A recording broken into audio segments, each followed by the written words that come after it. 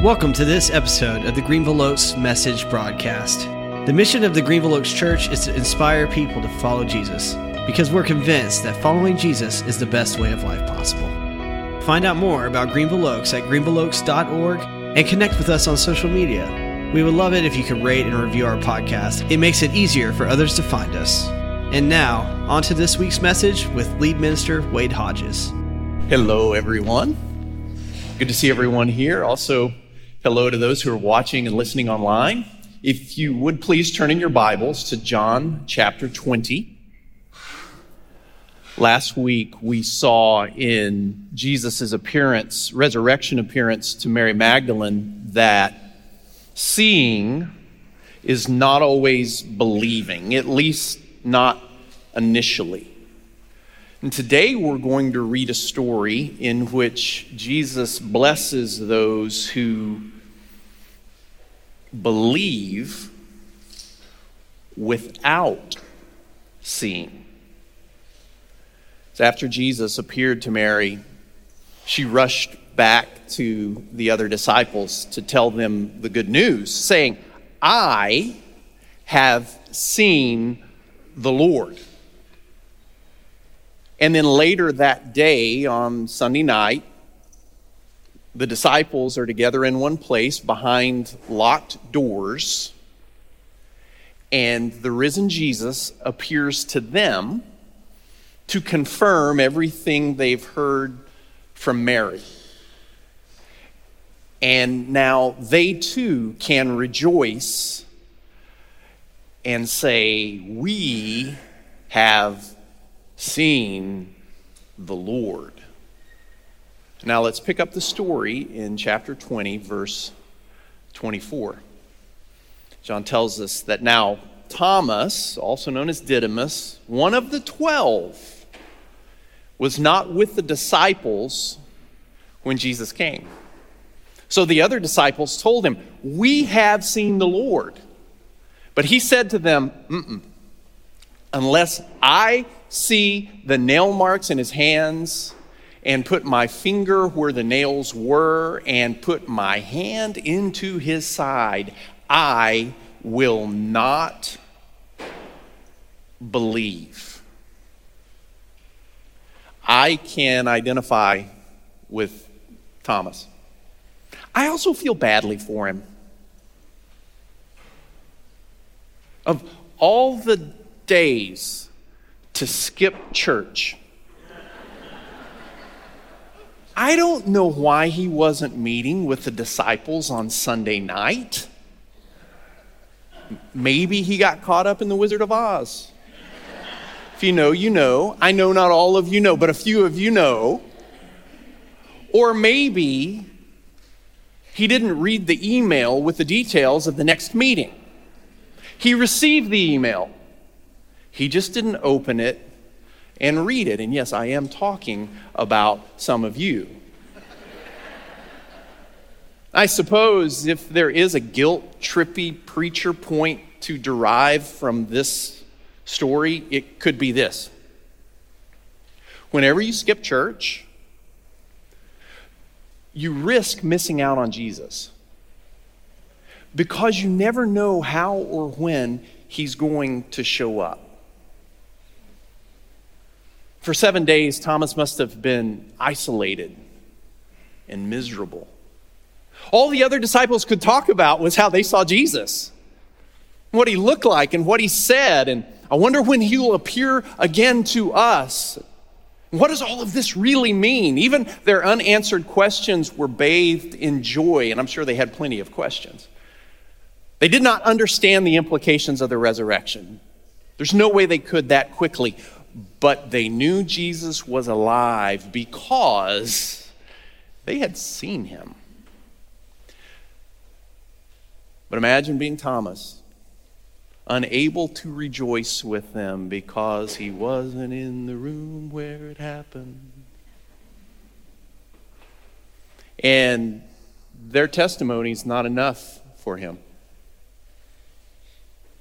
He doesn't want to hear about the risen Jesus. He wants to see the risen Jesus. He's an empiricist. He requires some evidence. He will not believe unless he can see and touch Jesus for himself. And that doesn't mean he has weak faith. Doesn't mean he's less than the other disciples. All he really wants is the same experience with the risen Jesus all the other disciples had. And isn't that what we all prefer too? Wouldn't we all prefer to see and touch and talk with the risen Jesus? So how can we ever fault Thomas for wanting the same thing the other disciples had and the same thing we all wish we had? 7 days later, the disciples are together again in one place, behind locked doors. And this time, Thomas is with them. I bet he didn't let the disciples out of his sight for a week. No more skipping church for him. Where are you guys going? I'm there. Because if Jesus is going to show up again, he wants to be there. So verse 26, we read a week later, the disciples are in the house again. Thomas is with them. And though the doors were locked, Jesus came and stood among them and said, "Peace be with you." And then he said to Thomas, "Put your finger here. See my hands? Reach out and put your hands into my side. Stop doubting and believe." Jesus appears much as he had previously, but this time he singles out Thomas. And he invites him, perhaps playfully, to touch his scars and to put his hand in the side where the soldiers pierced it with a spear. Jesus knows Thomas's conditions for belief, even though this is the first time they've been together, which means Jesus has somehow already been with Thomas, even though Thomas couldn't see him. And there's no indication in the story that Thomas then actually reached out and touched Jesus' scars or put his hand into his side, although I do love Caravaggio's rendering of this moment. And the way Jesus is guiding Thomas's hand. It seems the sole purpose for this appearance from Jesus was to give Thomas the proof he needed to believe. And seeing the risen Jesus transforms Thomas from a doubting skeptic into a true believer who makes the most explicit confession of Jesus' divinity in the Gospel of John, saying in verse 28, "Oh, my Lord and my God." After all the allusions in John's Gospel to Jesus' divinity, after all Jesus has said and done to reveal his divinity after his arrest and trial and crucifixion and his resurrection appearances, it's finally Thomas, the doubter, who declares what John told us was coming way back in chapter 1, that Jesus is God in the flesh. God walking among us. But Thomas had to see it to believe it. And this leads Jesus then to pronounce a blessing.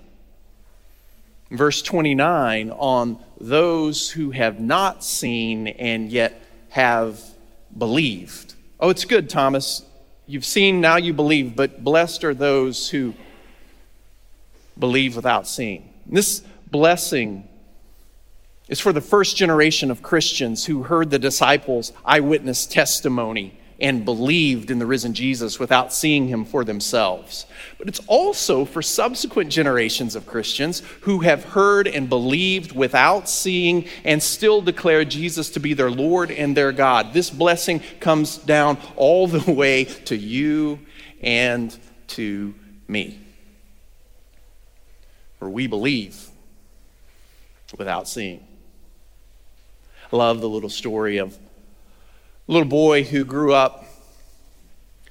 His dad was a preacher, and growing up, he'd play outside, and he'd come in from playing, and his mom would say, "You go wash those hands, because there are germs in that dirt."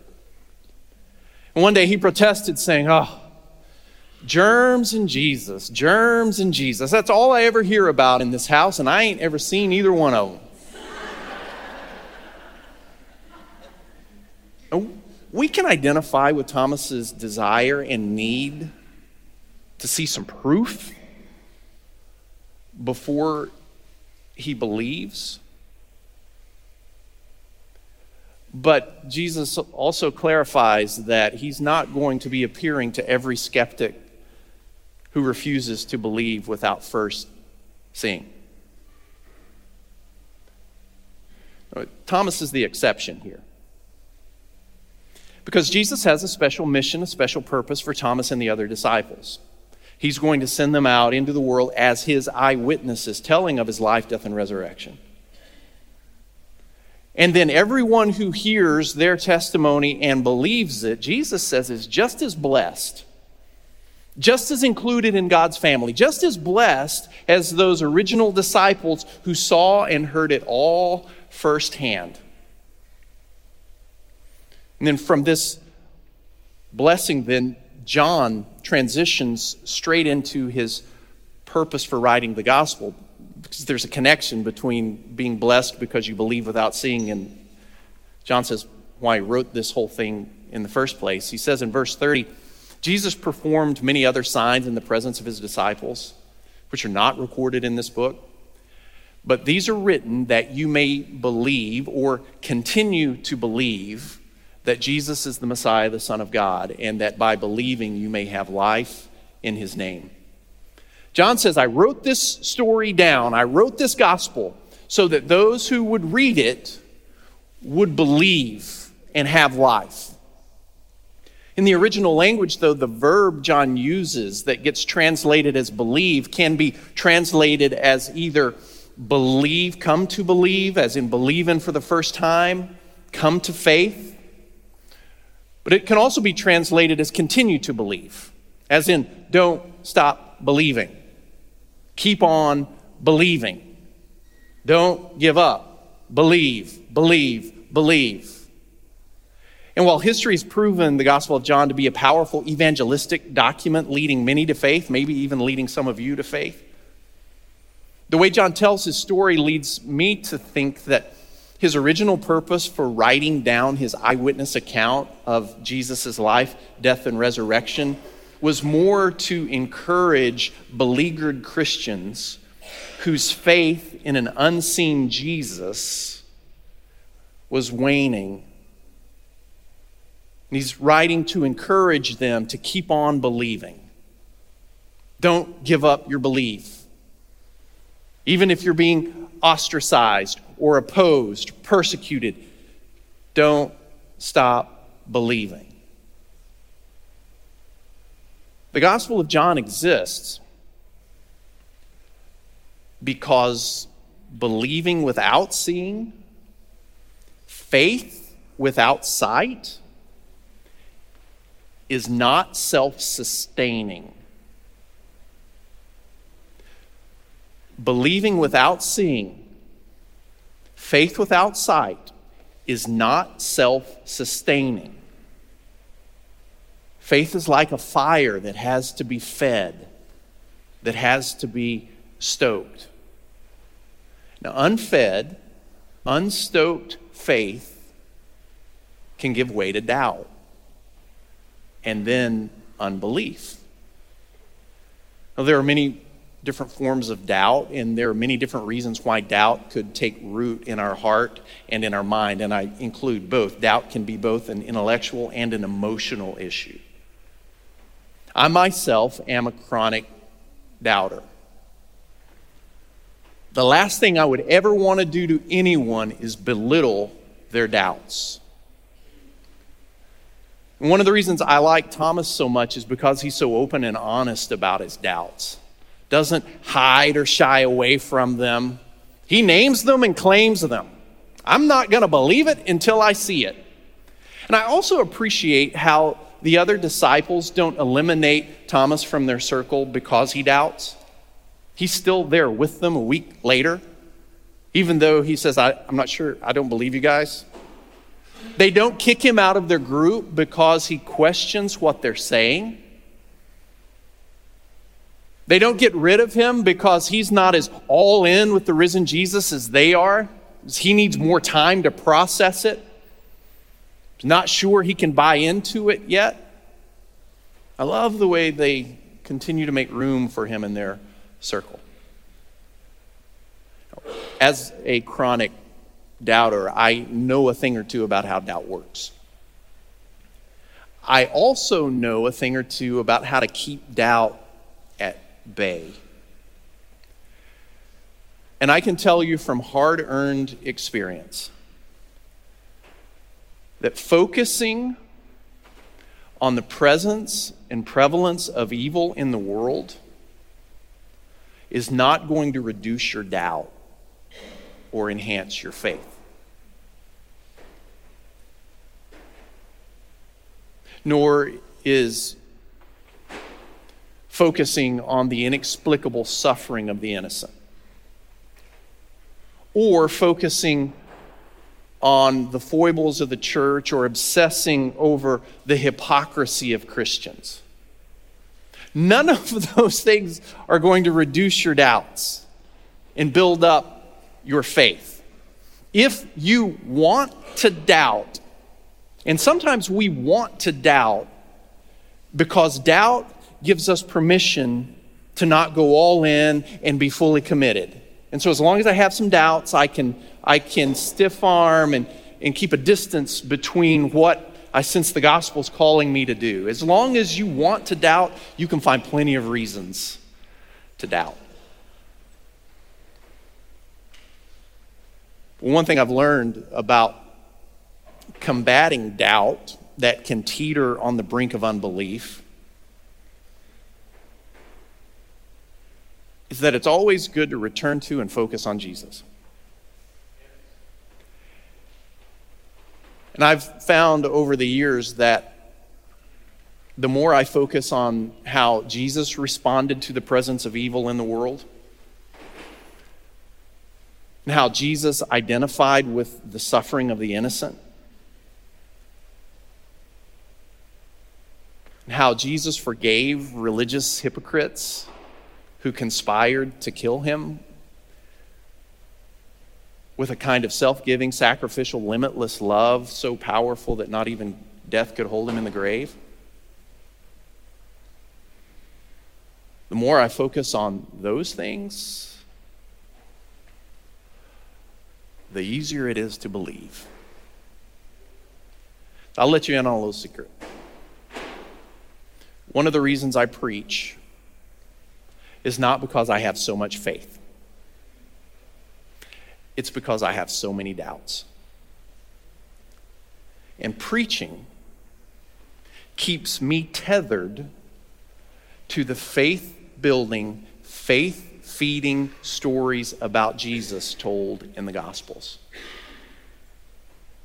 Spending a great deal of my time reading and studying and writing and preaching about Jesus is one of the ways I fight back against the doubts that are always there. And if for whatever reason you find your faith in the risen but unseen Lord fading or failing, I can't emphasize enough the importance of focusing on the eyewitness accounts of Jesus' life, death, and resurrection told in the Gospels, and doing it with other people who believe. In other words, the more you doubt, the more you need to read the Gospels, and the more you need to stay connected to a church. There really is a danger in skipping church. And the more you doubt, the more you need to keep returning to those places where Jesus tends to show up. Now, we know Jesus, we can't demand that he show up in person to squash our doubts, but there are some places, there are some spaces, there are some instances where Jesus tends to show up and reveal himself. Many times it's when other believers, disciples, are gathered in a space like this to read scripture and pray together and sing together and gather around the table and share communion together. This tends to be one of the ways and one of the places where Jesus makes himself known, especially to those whose faith is fading. So when in doubt, keep returning to the gospel, the true story of Jesus' life, death, and resurrection. And keep returning to the gospel with other believers. Because it's this gospel. It's these eyewitness accounts written down by Jesus' first disciples and then passed down to us. It's this gospel that feeds our faith, that stokes our faith, that encourages our faith so that we can experience and enjoy the blessing Jesus calls forth on those who believe without having to see. Let's stand for the benediction. Let's encourage each other with this reading from 1 Peter chapter 1. Let's read this verse to one another today. Though you have not seen him, you love him. And even though you do not see him now, you believe in him and are filled with an inexpressible and glorious joy, for you are receiving the end result of your faith, the salvation of your souls. Don't stop believing. Go in peace. Thank you so much for listening to the message from the Greenville Oaks Message Broadcast. We hope this message enriched your life and can help you inspire others to follow Jesus, because we honestly believe following him is the best way of life possible. Be sure to connect with us online on Instagram, Facebook, and YouTube.